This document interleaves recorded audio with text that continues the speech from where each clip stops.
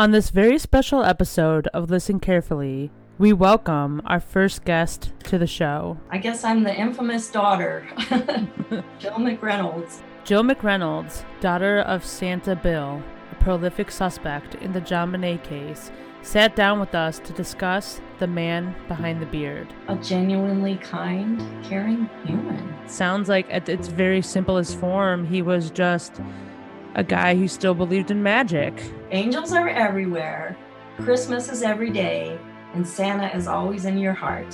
And he woke up to his worst nightmare. Absolutely, shattered his sense of self, I think, in a lot of ways.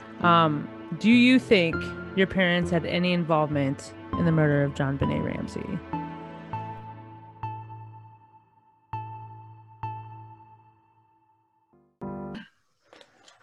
Thank you so much for coming onto the podcast. We're really looking forward to kind of getting a look at what your father was really like instead of how the media improperly portrayed him. Mm-hmm. Yeah, same with your mom as well. Like we've discussed before, Lindsey and I are,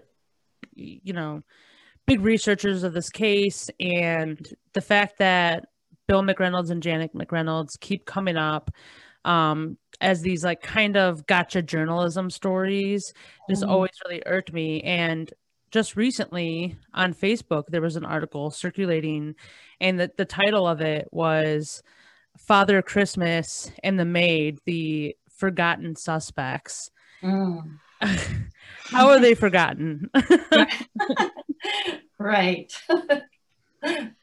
Yeah, I don't think they've ever been forgotten. They still get brought up all the time. And, and of course, in the true crime world, your father is best known as Santa Bill. Mm-hmm. And we always read a lot of stories about him being the town Santa and playing Santa at the Ramsey's Christmas parties. But how would you describe him? Well, that's a big, long story. Luckily, I have had a lot of time to think about it. So I'm just going to call him Bill when I explain who he is. But I wanted to preface that with just saying that, for the last 20 years of his life, he was Baba to us, because my son, when he was a toddler, started calling him that. Aww. And so he was Baba, but we'll just use Bill because it's a little less confusing, I think. To explain Bill, I'll have to go all the way back to the beginning. So he and my mom were both born in the rural South. They both grew up desperately poor. My dad had a sister, an older sister, who died of polio when he was 7. So that really just affected his life. That was a huge loss for him. His dad subsequently left the family, abandoned him and his mom. He started working when he was 12 to help support his mom, and he worked his whole life after that. But he was also just one of the really exceptional kind of people, that super overachiever, on top of working. He also just excelled in school. In high school, he was the editor of the school newspaper, and he was president of the Glee Club, and he graduated right at the top of his class, and he won a scholarship to go to college. And he and my mom were both, this is just blows my mind to think about, he and my mom were both the very first people of all the people that have been here in America in my lineage since 1737 to go to college. Wow. Yeah. My dad just worked all through college, paid his way to live and go to college. And, not only to go to college, but to graduate school, get a master's, get a PhD. Both of my parents did that. And to me, that's just blows my mind. So I didn't realize he was so educated. That's amazing. Oh yeah. Did you know he was a journalism professor? No, I didn't know that. I'm really impressed by his qualifications, though.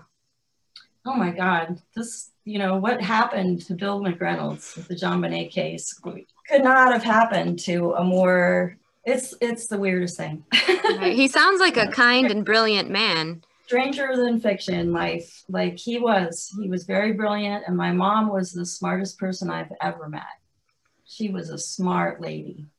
And Yeah. was she a film critic? That's what some of the internet theories claim about your mother. Yep, she sure was. She was a film and theater critic all through the 70s. Yeah, that's a cool job.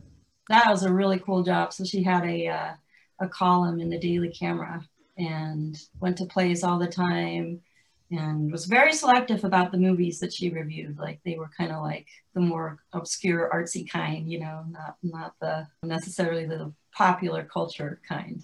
But Not like Dirty Harry. no Dirty Harry or Ransom in my mom's repertoire of columns, because that's not the kind of columnist she was. She was more like the Roger Ebert of Boulder, you know. Like the artistic films and... Yes. Yeah, so that's how she got into playwriting. Did they both have PhDs? They both had PhDs. See, that is something I never knew. And I really wish that instead of people referring to him as Santa Bill, they could at least put, Dr. McReynolds. Yes, right. Yeah, for how hard he had to work for his qualifications. It's just like completely disregarded in so many articles. Well, in every article, I think. Every article, essentially, yeah. Yeah, it's kind of hard to find, much about either of your parents as who they were as people, in terms of their goals, careers, aspirations, or even being as caretakers in your family. It's mostly just like we talked about before, those two big coincidences that people tend to really grasp onto. Mm-hmm. And that would be the play that was written by your mother, and Hey, also for the fact that I was kidnapped and sexually abused on the same day as JonBenet Ramsey, only 22 years earlier. That's such a horrific coincidence, and I'm really sorry that happened, and I'm sorry that was even like so publicized, and it's just such an insane coincidence. But yeah, well, don't worry about it. It's like, now since Me Too, like pretty much everybody's come out and their moms have come out as being victims of sexual abuse. So I have no idea how that information ever surfaced. I just wanted to explain that, their early background, just because I think it kind of explains Bill in terms of my parents were just sort of like, in a way, they were sort of like immigrants. Like they came into the middle class. They had no history or background, but they moved up into the middle class, academic life. But I think my dad probably always experienced what we would call imposter syndrome now. Like he just had to, because there's things you don't know when you're not part of a certain class, like little mannerisms or little, subtle body language that I don't think he ever really understood very well, or my mom. I don't think they ever really were terribly accepted, because they weren't quite there, if that makes sense. Yeah, it sounds like they didn't act like typical, like, middle class, or like how you might expect when you're saying like nuances. Yeah.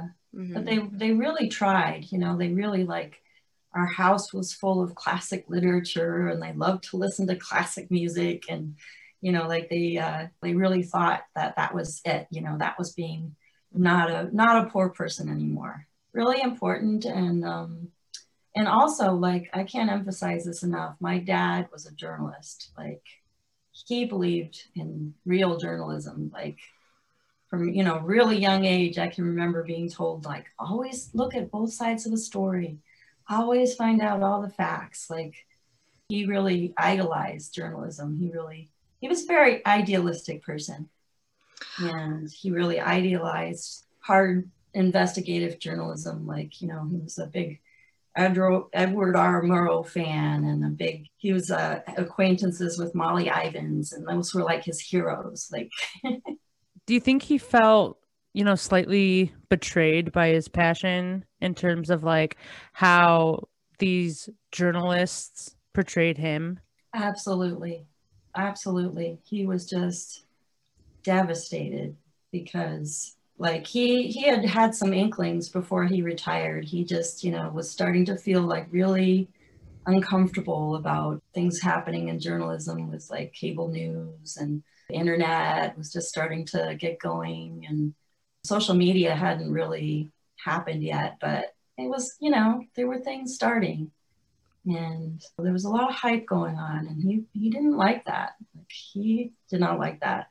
And so after he retired, he was really all about having fun. You know, he just wanted to That's have great. fun.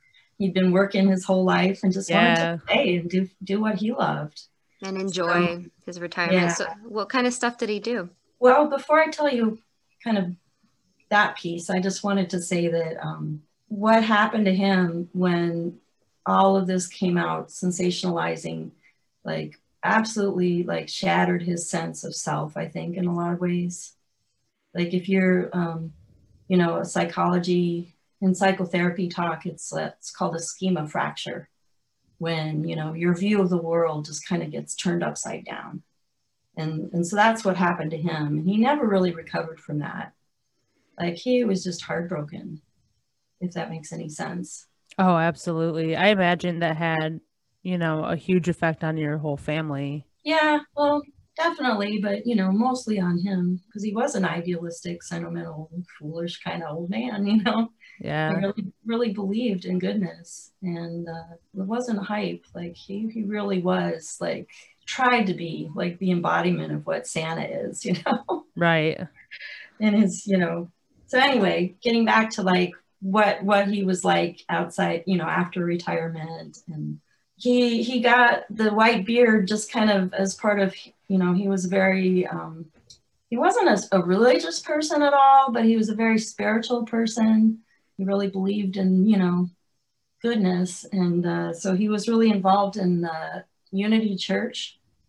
Oh, okay. I don't know if you know about it, but you know, it's sort of like this all religions put together, like Buddhism, Islam, Christianity, like all just kind of mixed together with the idea that love, God, or whatever you want to call it, is inside of you. So that was just like a really big piece of his life, and what I think he kind of took into his Santa career.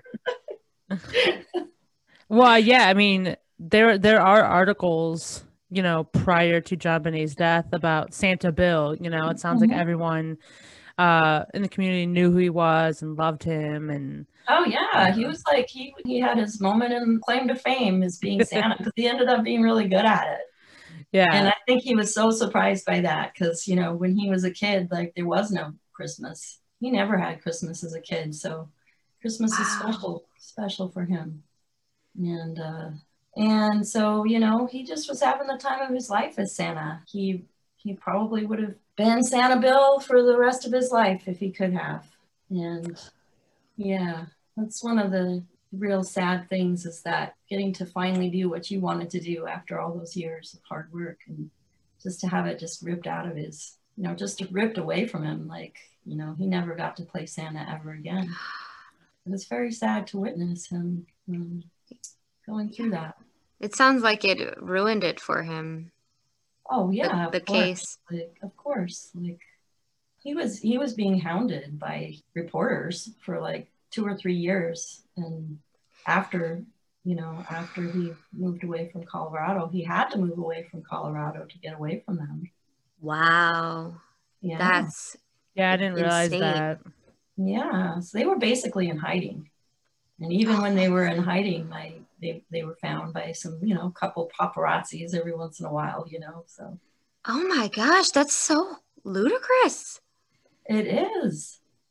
Wow. It is. And, you know, so he really tried hard to move on with his life, but it was hard. I'm sorry that this is also still being publicized. Like, people are still talking about that.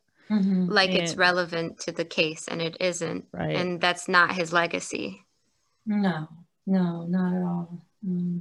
His legacy, like in my family, is like a genuinely kind, caring human. And I wanted to share a few things about leading up to the murder.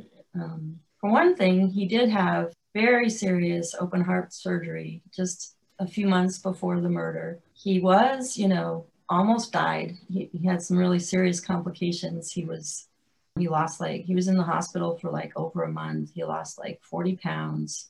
He was frail and he was not in good health. That is absolutely true. And he wasn't traipsing around doing Santa stuff in 1996. He was, just not even able to lift 20 pounds at that point, because he was still, trying to recover. And the only things he did as far as his Santa stuff that winter is like he did the Ramsey party, and there was a special that was being created about, it was Charles Kuralt on the Road. That was like a, show they had on TV then, and it was like a national television show, and they were going around and finding real Santas in the country, right? Profiling the real Santas. And so my dad was picked as one of the real Santas. And what an honor. Yeah, and there was like amazing. a black Santa, and this Santa cool. and that Santa. But so anyway, that's the only thing he did for Santa. Was he did the Charles Kuralt video, which I don't think was ever released. As far as I know, it was never released. And he went to the JonBenet Ramsey Christmas party because he was the kind of person that would go out of his way for a friend. To a fault, even. Sometimes, yeah. I mean, obviously, that was a big mistake he made by going to that party. He should have been home in bed, but that's just the kind of person he was. He would, if he thought you were a friend, he would go out of his way, out of his comfort zone to help and be there. And I think that was just a huge misunderstanding that he had. He really believed that the Ramseys were his friends. Unfortunately, a lot of people were kind of crossed off that list. And it sounds to me like it makes it even all the more tragic that it sounds like your father was just like generously and gregariously doing a favor for a friend. And it makes it just all the more tragic that it like ended up this way for him. Yeah. But I think it goes back to that whole thing I was telling you about the immigrant thing. Like, I don't think he could pick up on some of those maybe subtle cues that, the That's a really good point. Was a paid servant. I think that's what he was. Yeah, I can completely relate to that because I am a private music teacher, and to some families, sometimes it feels like I'm part of the family, but a lot of times I'm still just the help. So I can definitely relate to that. Oh yeah, I thought it was really interesting that the Ramseys never defended Bill at all, or the housekeeper. I mean, most people were just kind of like obviously very disposable. When we talked about in our podcast that John claimed that Bill McReynolds was in top shape and could easily jump into a window and go through the house, which we knew that he had open heart surgery pretty recently before the murder. So it's just kind of one of those things that's like, that's so sad. I mean, he gets out of bed to help him out, and then later it's claimed that he's just not really that sick. Yeah, he's throwing him under the bus. It's tragic. It's so sad. God. Yeah, I can answer a few questions if you want about the glitter and the note and all that stuff, because I can have some explanations for that. Yeah. That would be really interesting. That actually wasn't even in our list of questions. But that actually would be really interesting because that is something that always comes up in documentaries. They're like, they make it sound super suspicious that he had this glitter from JonBenet, and it's just like okay. Oh, he must have been obsessed with her. He took the glitter into the surgery with him, and that was so out of context. So if you put it in context, what do people take with them when they go into surgery when they're not sure if they're going to live or not? Good luck charm. Could have easily not made it out of that surgery. So he took with him the thing that represented what he loved most in life. the reason to live is to like do what you want to do what makes you happy. You know, I think that's what the glitter represented to him. Yeah, being You know, Santa Claus, being free, being Magic and yeah, special. Yeah. And magic, you know, doing good things in the world. That was his reason to live. Like, just happened to be that, you know, JonBenet gave him that vial of glitter. Like, it wasn't about her, it was about him. Right. Well, and it sounds like your parents too are very poetic people. Very. Oh my Yeah. gosh. Such poetic. And as you say, idealistic too. Idealistic, yeah. Sweet. And what is more idealistic than like magic fairy dust or Exactly. Right. So when he would stroll up and down the Boulder Mall, he would, you know, my mom had her little basket with candy in it and little candy canes, and my dad had glitter. And so he would give the kids, you know, he'd have them hold out their hands and put little glitter in their hands and say, this is, you know, this is angel dust. And he had this spiel, you know, it was like his thing was, how did it go? So angels are everywhere. Christmas is every day, and Santa is always in your heart. And that's what he would tell the kids and give them the you know, angel dust. And that's so cute. that's what the glitter was about. Oh my gosh, that is like just so magical, honestly. It really was, yeah. Yeah, can you imagine? Totally twisted out of, you know. Horribly so. I mean, can you imagine being a little kid and you meet Santa Claus and he gives you this magic angel dust and tells you, you know, Christmas is every day, and it's just like seems so special and sweet. Yeah. And then, you know, as far as like the letter that, you know, was sent to the Ramseys, like I said, like he really thought they were friends. And so he gave him a copy of a tape and a copy of his kid's book that he wrote called Santa's Special Gift, or no, Santa's Simplest Gift was the name of his book.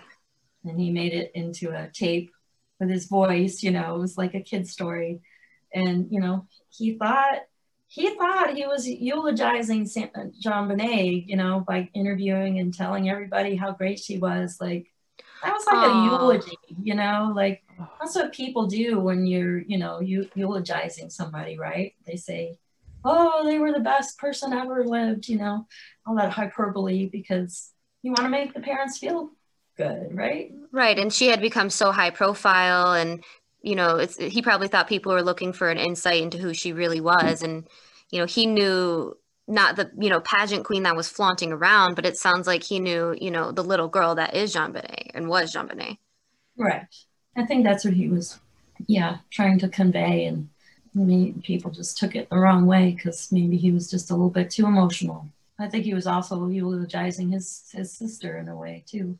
Yeah, it's just amazing to me because, you know, out of context and the way the media really ran with this on all different directions and digging up information about you and your family. And, you know, it sounds like at its very simplest form, he was just a guy who still believed in magic, right? Like he just wanted to spread cheer and be happy and, you know, live out his retirement the way he always wanted to. And the speculations that just believed people are good and, you know, true and cared about the truth and right. But, you know, when you think about like people finding out stuff about us, like obviously nobody found out very much. They just barely scratched the surface. I've always been available, and anybody could have, I don't know how you guys found me, but it couldn't have been that hard. I don't know. It wasn't. I feel like I've never been hiding. No, it really wasn't difficult at all. I find it so strange that you hadn't been requested for many interviews because, I mean, your father is mentioned in link with this case almost every time it comes up, despite being cleared fully very early. Right. Well, it sounds like I don't really have a lot of sympathy for, you know, any of that stuff, or because, you know, they could have. I have a copy of the play. It's not a big secret. I have all kinds of articles of, you know, things that my parents did before the JonBenet Ramsey case. Whole history, like not that hard to find, like really not. the play Hey Rube. Yeah. your mother wrote. Yeah. That is my biggest pet peeve when Mhm. people bring that one up, because I know what the play is about, Sylvia Likens. And I also don't think having, I mean, like we said before, like it sounds like your parents are both very poetic people and very creative Mhm. people. So, going and kind of judging art like that, and thinking it's, a clue into a murder investigation is just unbelievable to me. Let me give you a little context for the play, if I may. Yeah, of So course. I think it's really important to remember that she wrote that play in 1977.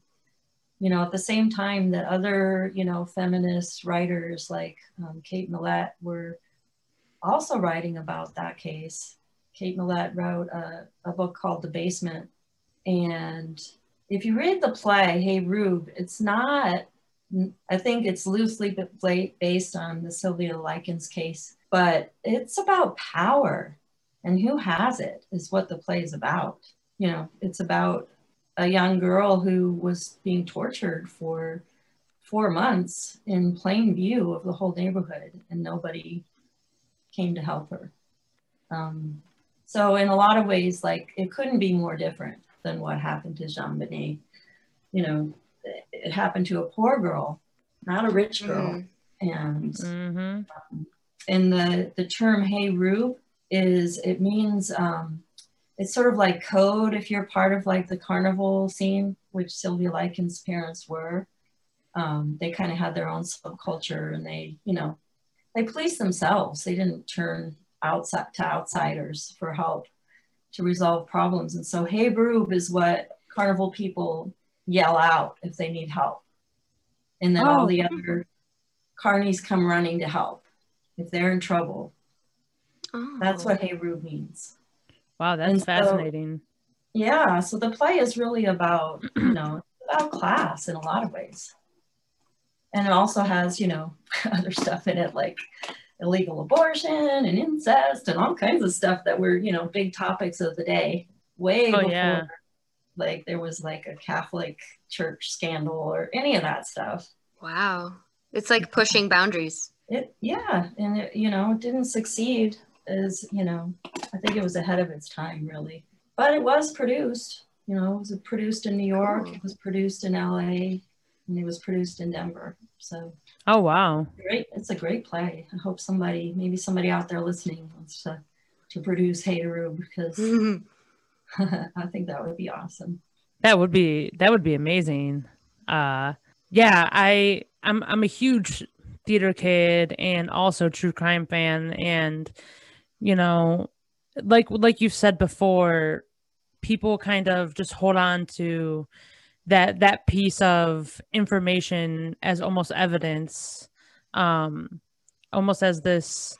It's so strange to me. I don't really, I understand that it's compelling to people, like the idea of Father Christmas, someone you trust in your house, and like, oh, and if you look over here, there's all these like strange coincidences, but it reads to me more like a conspiracy theory and not an investigation. Right. And it just goes on and on and on, and it's such a shame, and it's such a shame that no one's ever seemed interested in your actual family, but rather these few tidbits that they just were allowed to run with. Yeah, it was like my dad's worst nightmare, really, that that journalism can turn into what it is, and I'm very glad he doesn't have to witness it anymore. Yeah, God. Right. Luckily. So I know that one of the things that they like to bring up in documentaries is that there was speculation about a special gift that Mr. McReynolds was going to give to JonBenet. Do you have any idea anything about that? I sure do.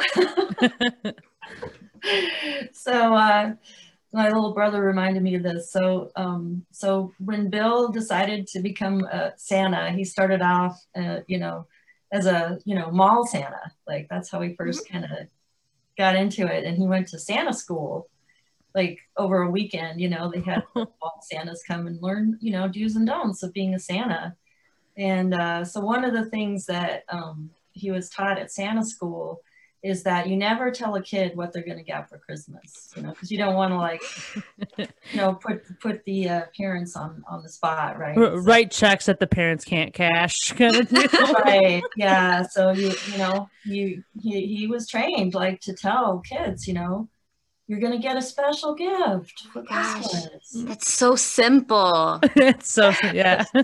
It's such a simple answer. And, you know, we've always considered that to be like something harmless that that Santa might say to a child, or if, you know, he was going to even give her a gift. I mean, you know, we've also it's just amazing how the stuff gets like blown so much out of proportion because it's just like such a sensational thing for media to just blow up.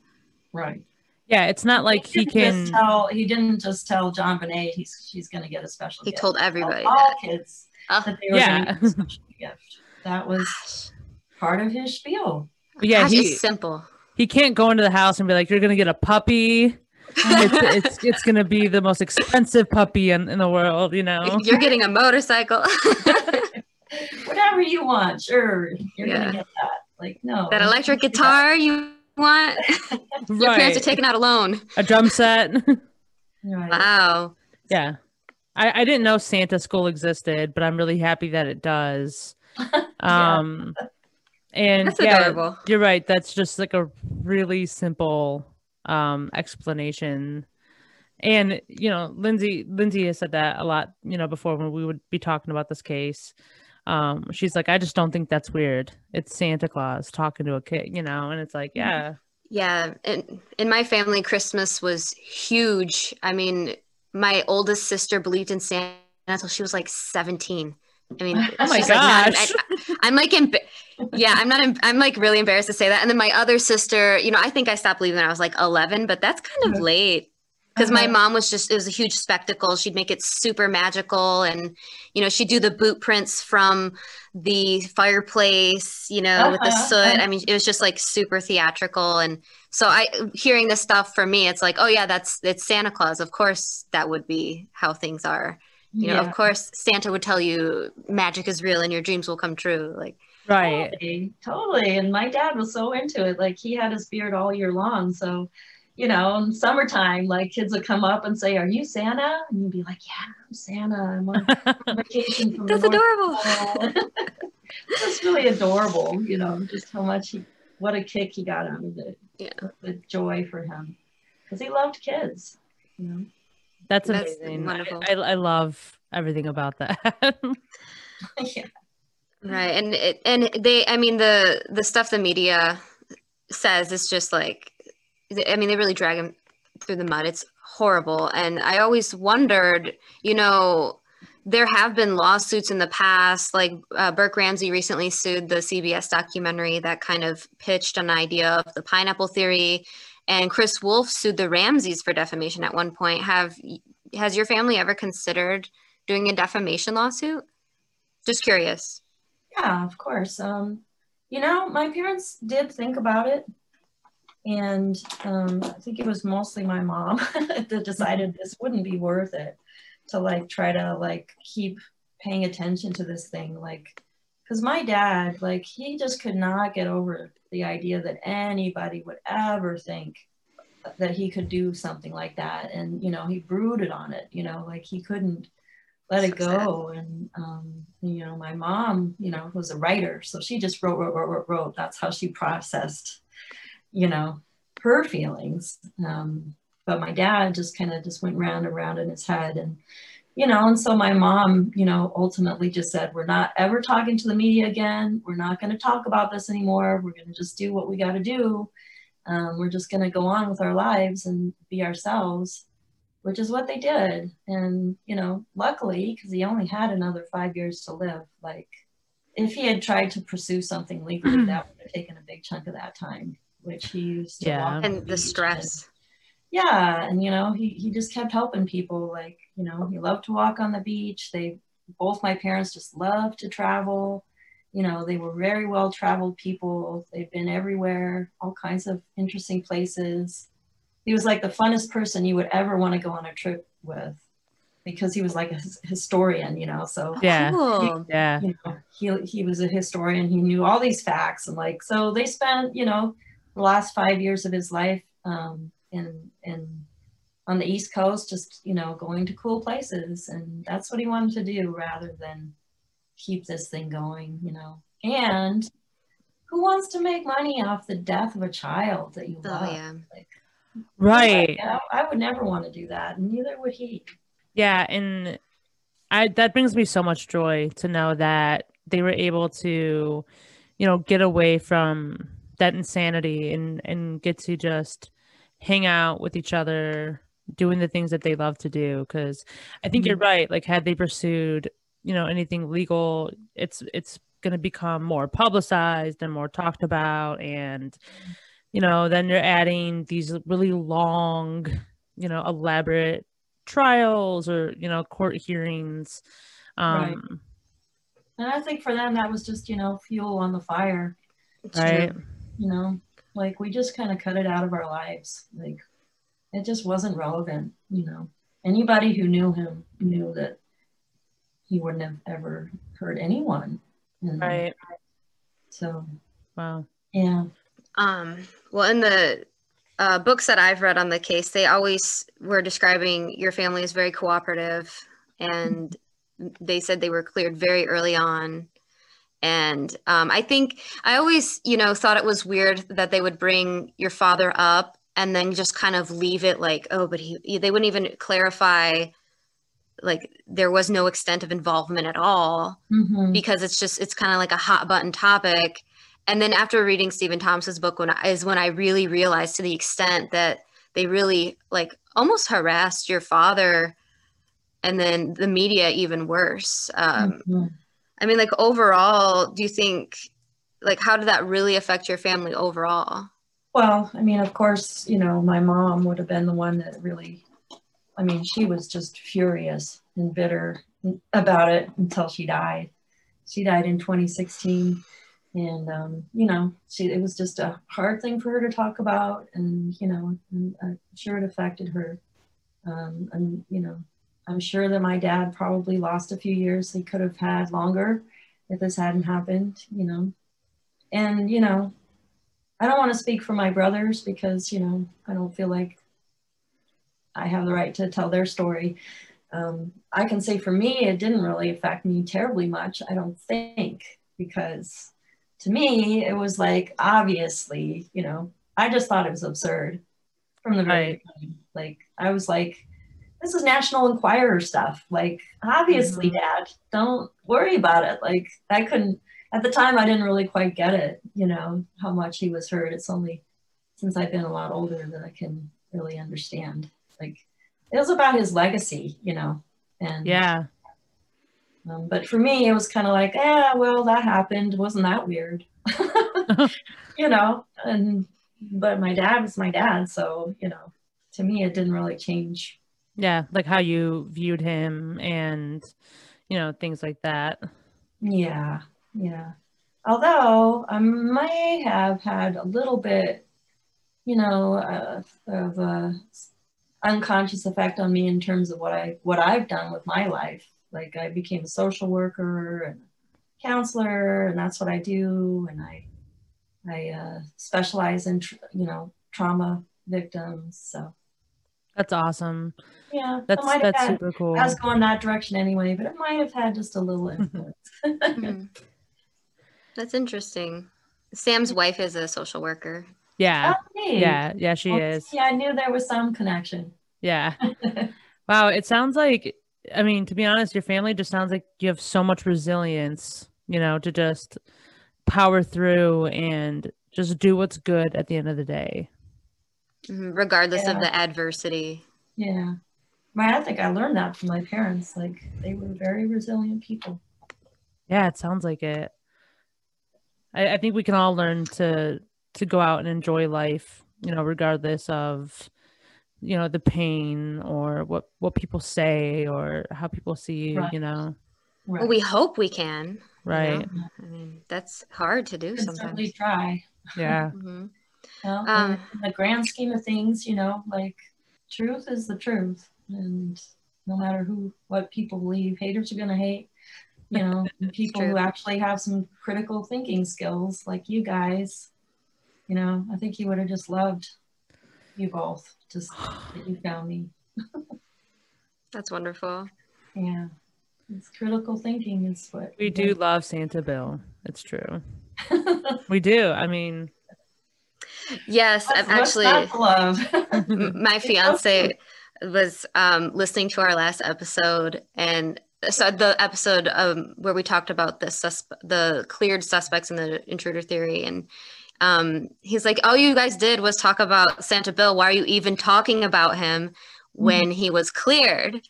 That's what he said. And he's like, you know, you guys spent the whole episode talking about how he was innocent, and it's like, you didn't even need to mention him. And I was like, you don't understand. We do need to mention him. Because a lot of people still will say, well, what about that one guy? You know, it's like, oh my gosh, that again.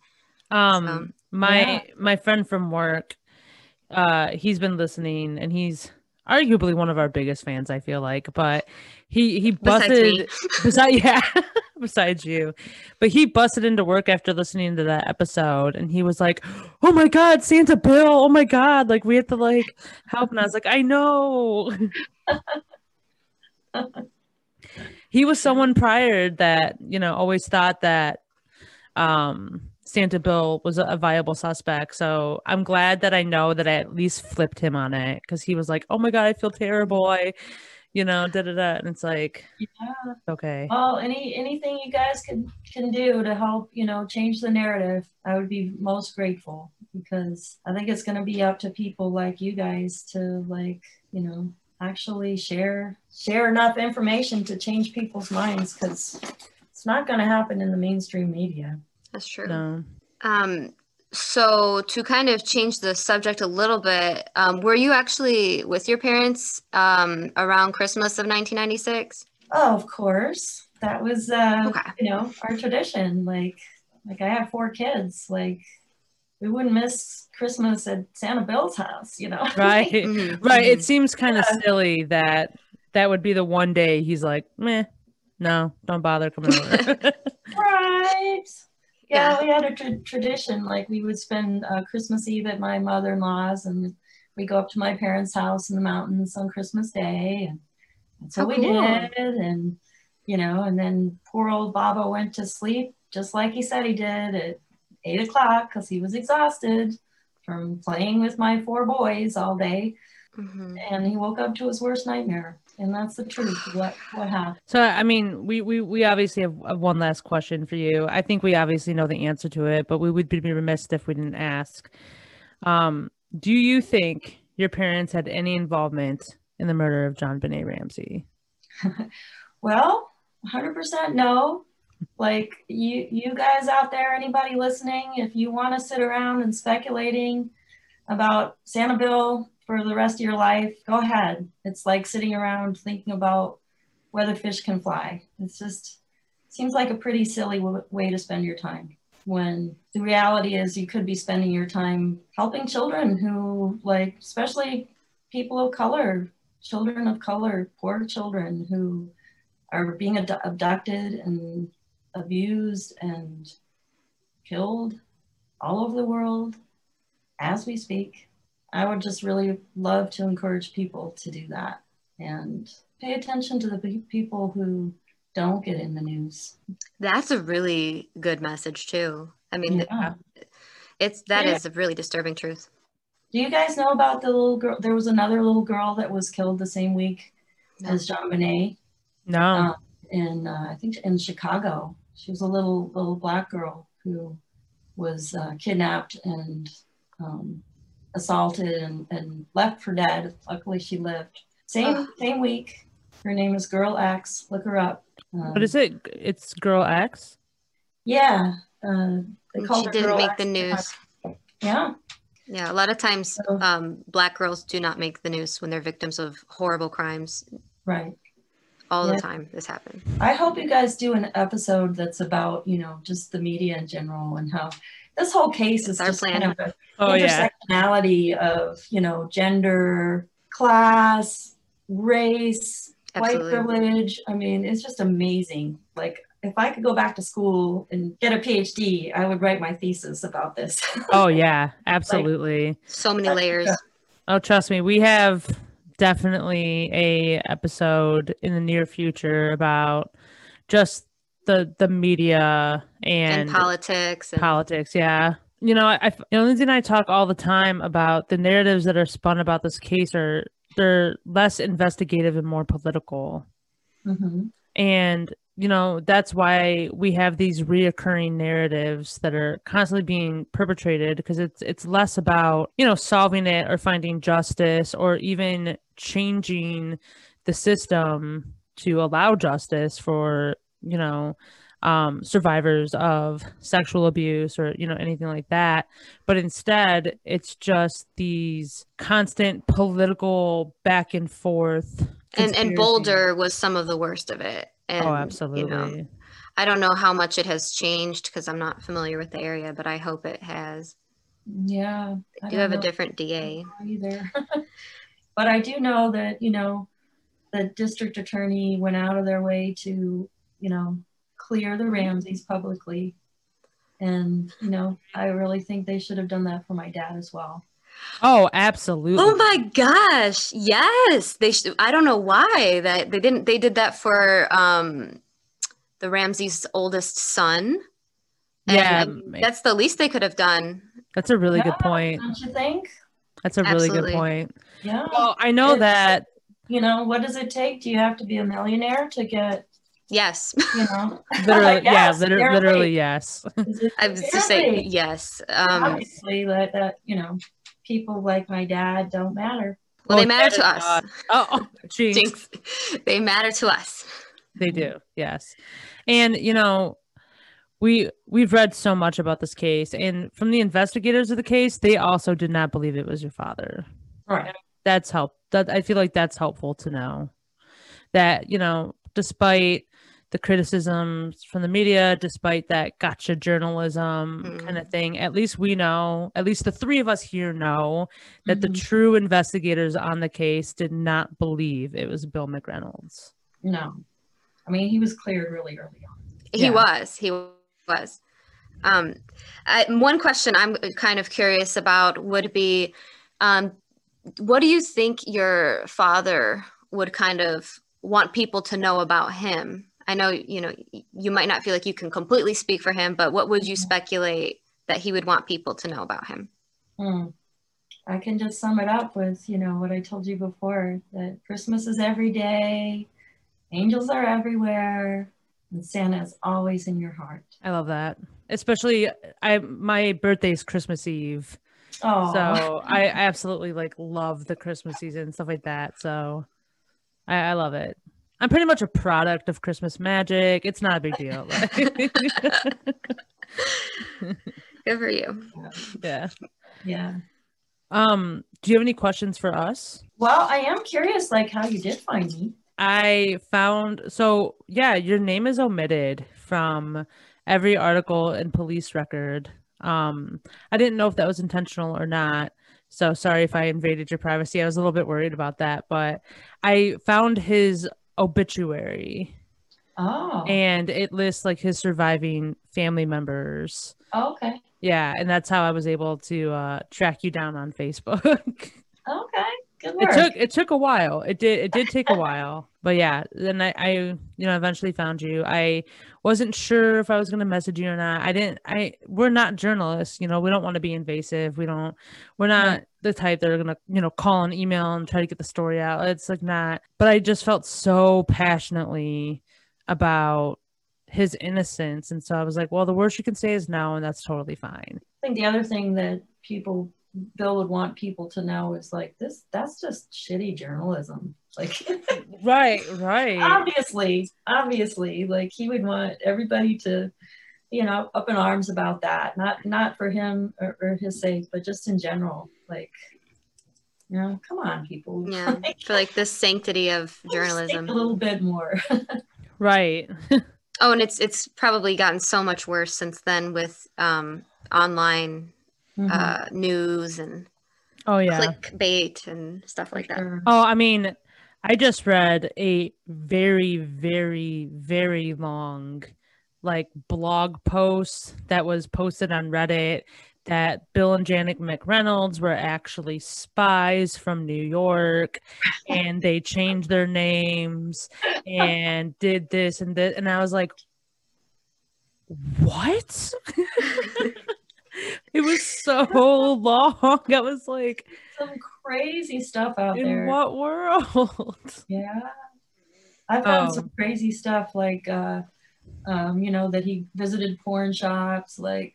I read that too. Yeah. God forbid. Like, this is a good one, that I have bipolar disorder. No, borderline personality disorder. Oh, she must have borderline personality disorder. Why? I don't get it. Oh, crazy.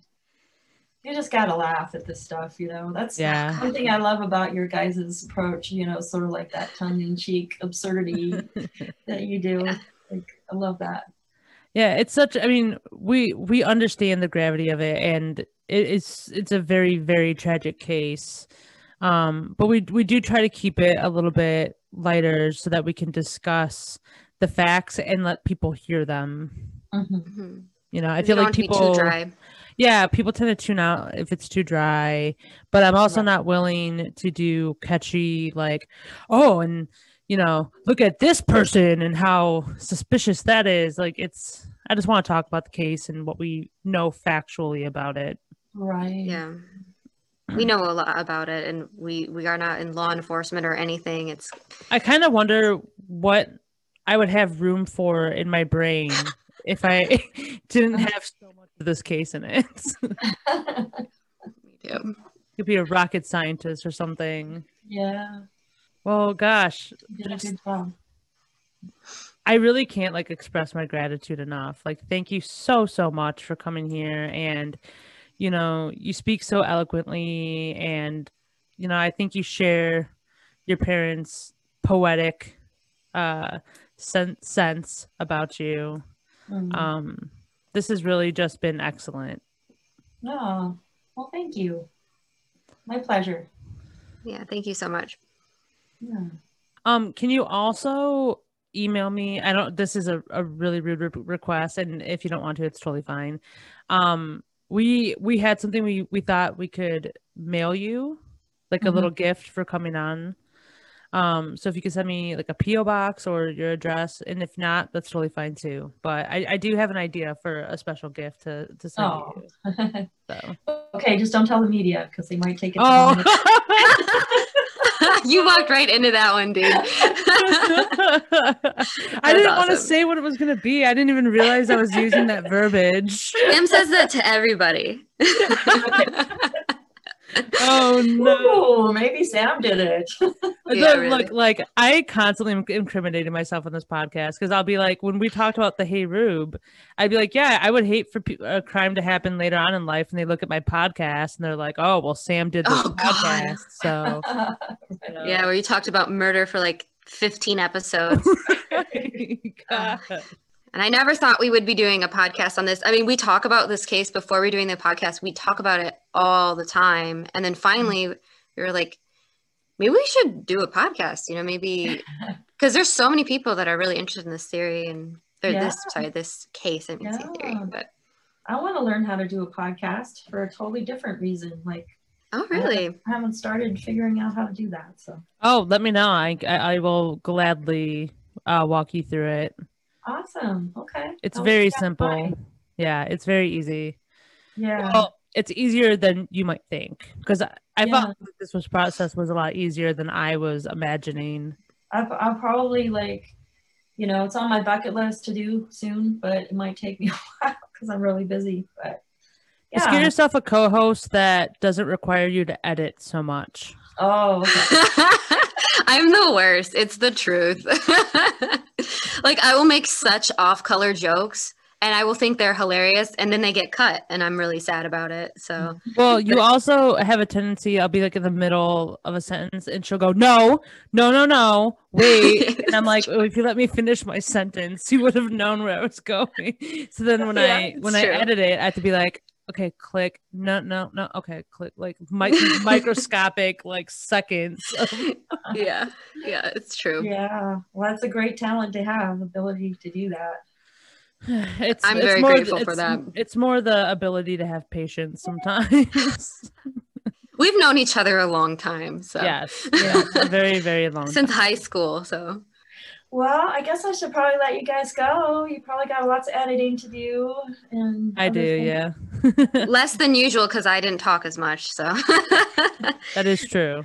But thank you so very much for sitting down with us and, telling us all about your father. I'm really excited that I learned about him so much. And he just sounds like a really educated, interesting, fun-loving man.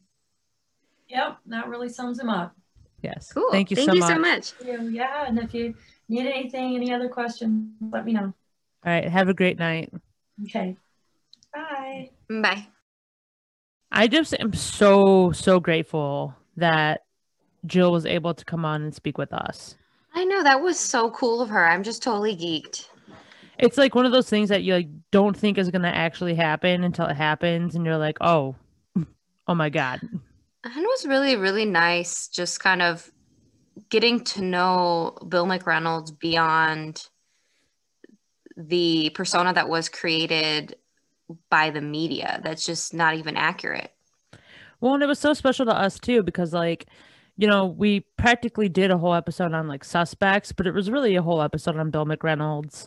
And, I always tell everyone, even before we started doing podcast, that I don't really care what they believe in with the John Bonet murder stuff, but like, don't believe it in the Bill McReynolds thing. That just drives me insane. Right. And I think the people that do, they're just misinformed, or they're being led by this sensationalized narrative that is easy to sell by the media. Well, yeah. And that's what's so frustrating about true crime sometimes, is that sometimes a documentary will come out with no factual basis and people will walk away from it being like, oh, there you go. That's what I think now. Yeah. You don't say. I can know think you of and at I least talk 2 about that a lot. Oh yeah, I could off the top of my head. I could think of at least 3. It's funny because I saw someone do a TikTok. I love TikTok, by the way. We're not sponsored by TikTok, but if TikTok wants to sponsor me, that's great. But anyways, true crime TikTok, where they were talking about what they believe in terms of like who's guilty and who's not guilty, and I disagreed with all of them. Wow. And I commented being like, I kind of feel like you were a little bit influenced on the most recent documentaries that came out about these cases. And then I got blocked, so that was cool. Wow. Attaboy. Well, overall, I will say that at least we're not leading a misleading narrative. And, I think it was a refreshing perspective that's long overdue. Absolutely. I'm sorry we were the first ones to, speak with her, but I'm so glad that we did. So that pretty much concludes our first bonus episode. We actually don't have many episodes left. What? But keep listening, recommend us to everyone, and listen to us a million times and become obsessed with us. Don't tell me what to do ever again.